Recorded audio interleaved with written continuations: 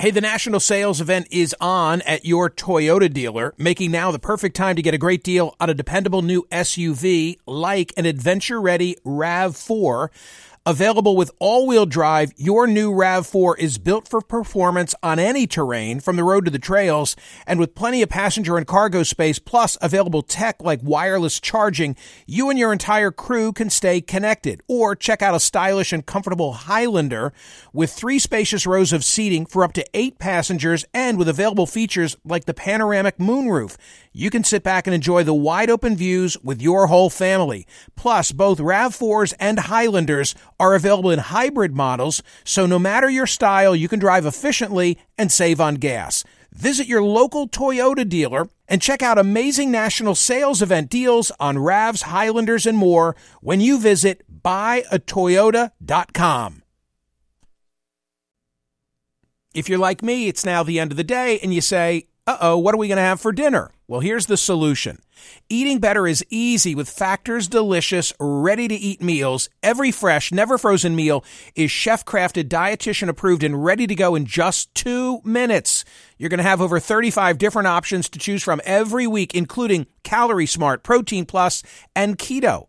Flexible for your schedule, get as much or as little as you need by choosing your meals every week. Plus, you can pause or reschedule your deliveries at any time. Also, there are more than 60 add-ons to help you stay fueled up and feeling good all day long. Factor is the perfect solution if you're looking for fast, premium options with no cooking required. Sign up and save. We've done the math. Factor is less expensive than takeout, and every meal is dietitian approved to be nutritious and delicious. What are you waiting for? Get started today and get after your goals. Head to factormeals.com/Smerconish50 and use code Smerconish50 because you'll get 50% off.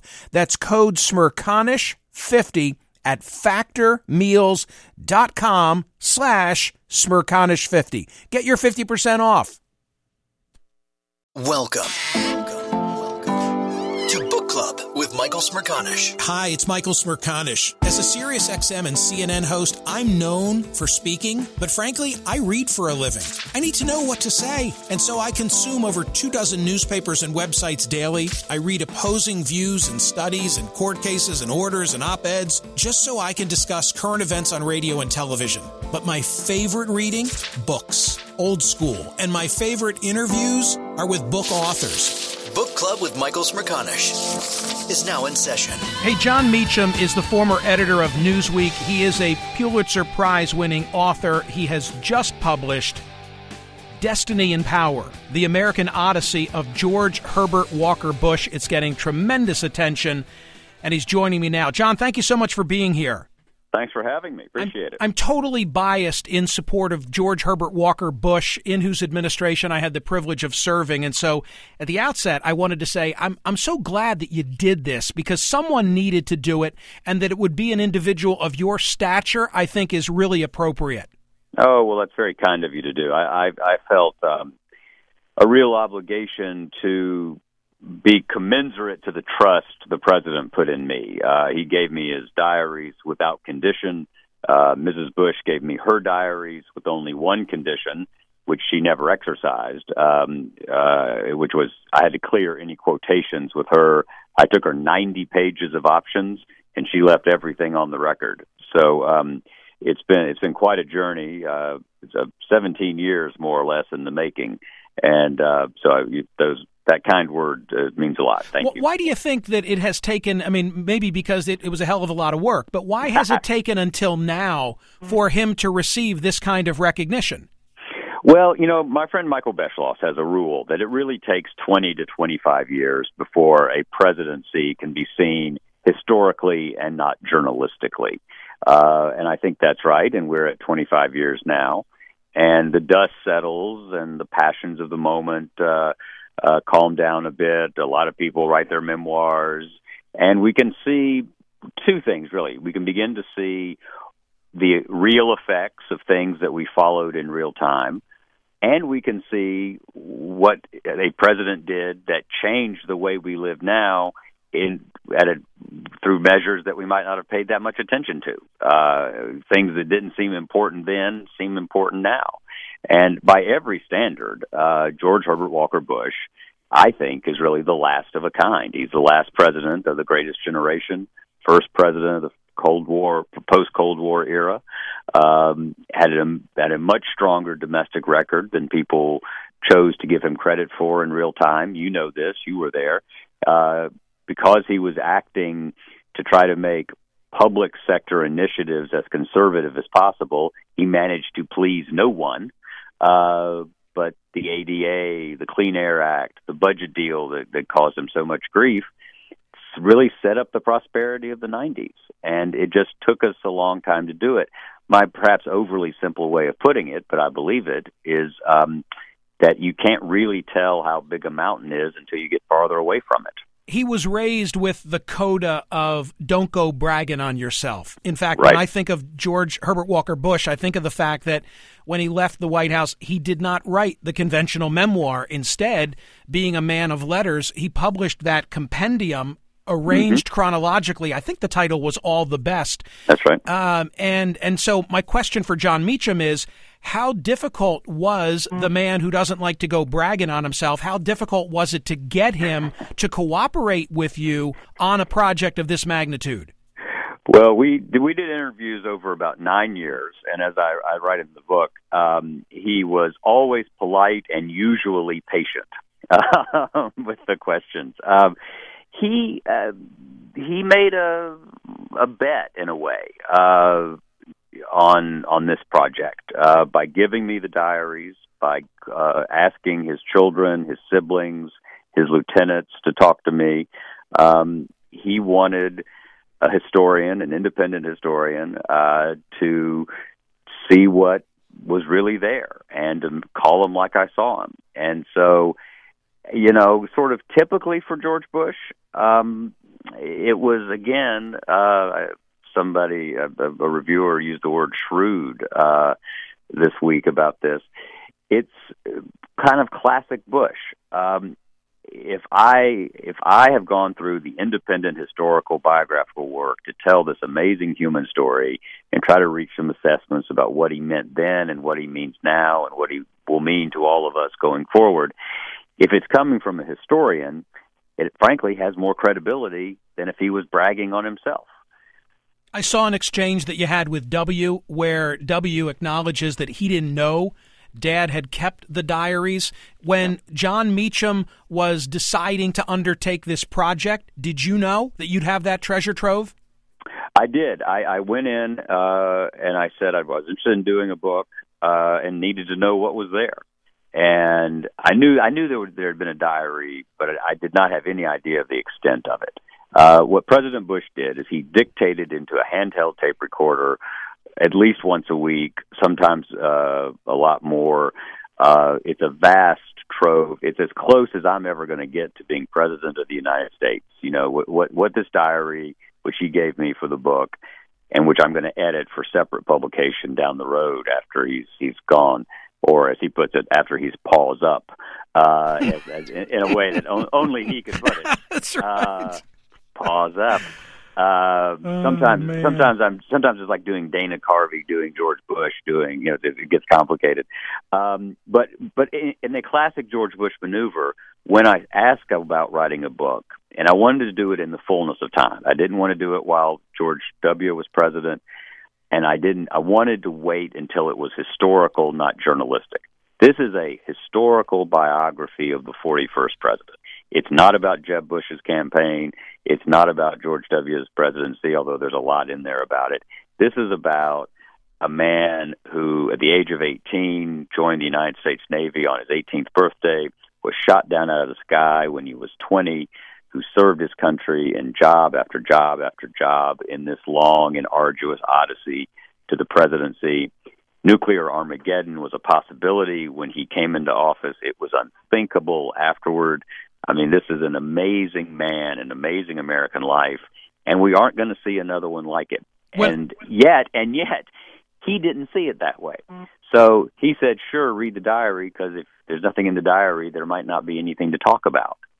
I mean, that was the level of his modesty. John, and John, you're reminding me that in 80, his campaign slogan, when he was challenging Ronald Reagan, his campaign slogan was "A president we won't have to train," reflective of the fact that he'd been in the Congress, he'd been a business leader, he'd been the head of the RNC, he'd been envoy to China, he'd been the UN ambassador, et cetera, et cetera, et cetera.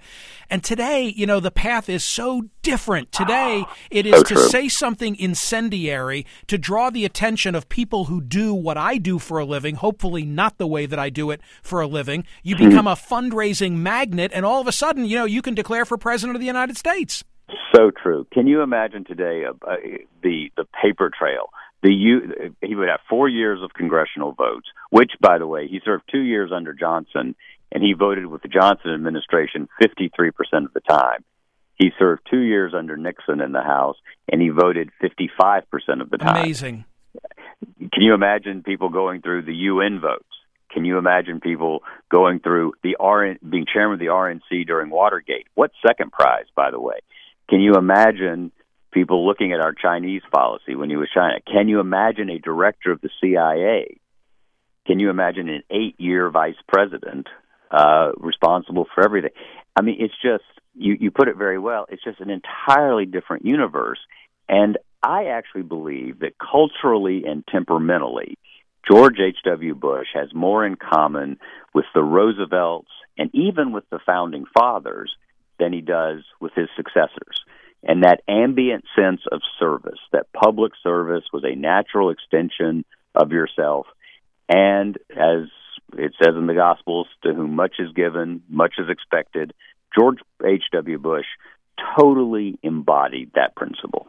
Here's what I have most wanted to ask Jon Meacham, author of Destiny and Power, The American Odyssey of George Herbert Walker Bush. So the review copies get spread around, and immediately the book is written about, and what is seized upon is what Bush 41 told you about his son's relationship with Rumsfeld and with Cheney, and already that's getting a lot of traction.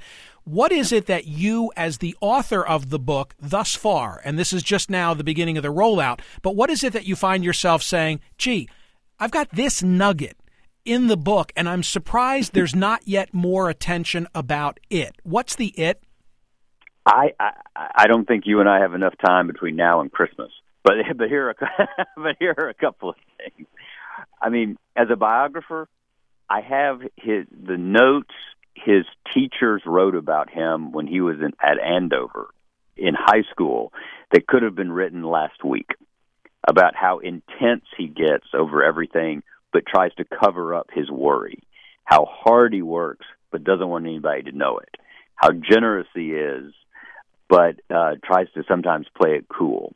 I have the story of the wartime heroics. I have the letter he wrote to Barbara saying, "Someday our children will be so lucky to have a mother like you. You're so beautiful. I know you about kill me every time I say it, but I'm going to say it anyway." The amazing story of going to Texas in 1948, going to Odessa. Barbara's mother was so convinced that they didn't have enough civilization in Odessa, Texas, that she sent them boxes of soap, figuring they didn't have any down there. Cutting way forward to the presidency, Dick Cheney asked Colin Powell to tell him how many tactical nuclear weapons it would take to take out a division of the Iraqi Republican Guards if it came to that.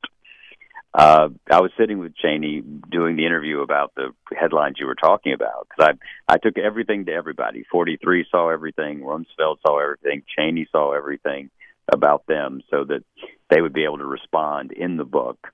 Because I want it to be, again, this is history, not journalism. This is a historical biography of this great man. And Cheney said, "You want some news?" With his mouth just. I said, "Well, yes, sir. I'm all for that." And he asked for a plan, a number about what we would have to be ready to do if Saddam were to use chemical or biological weapons against us.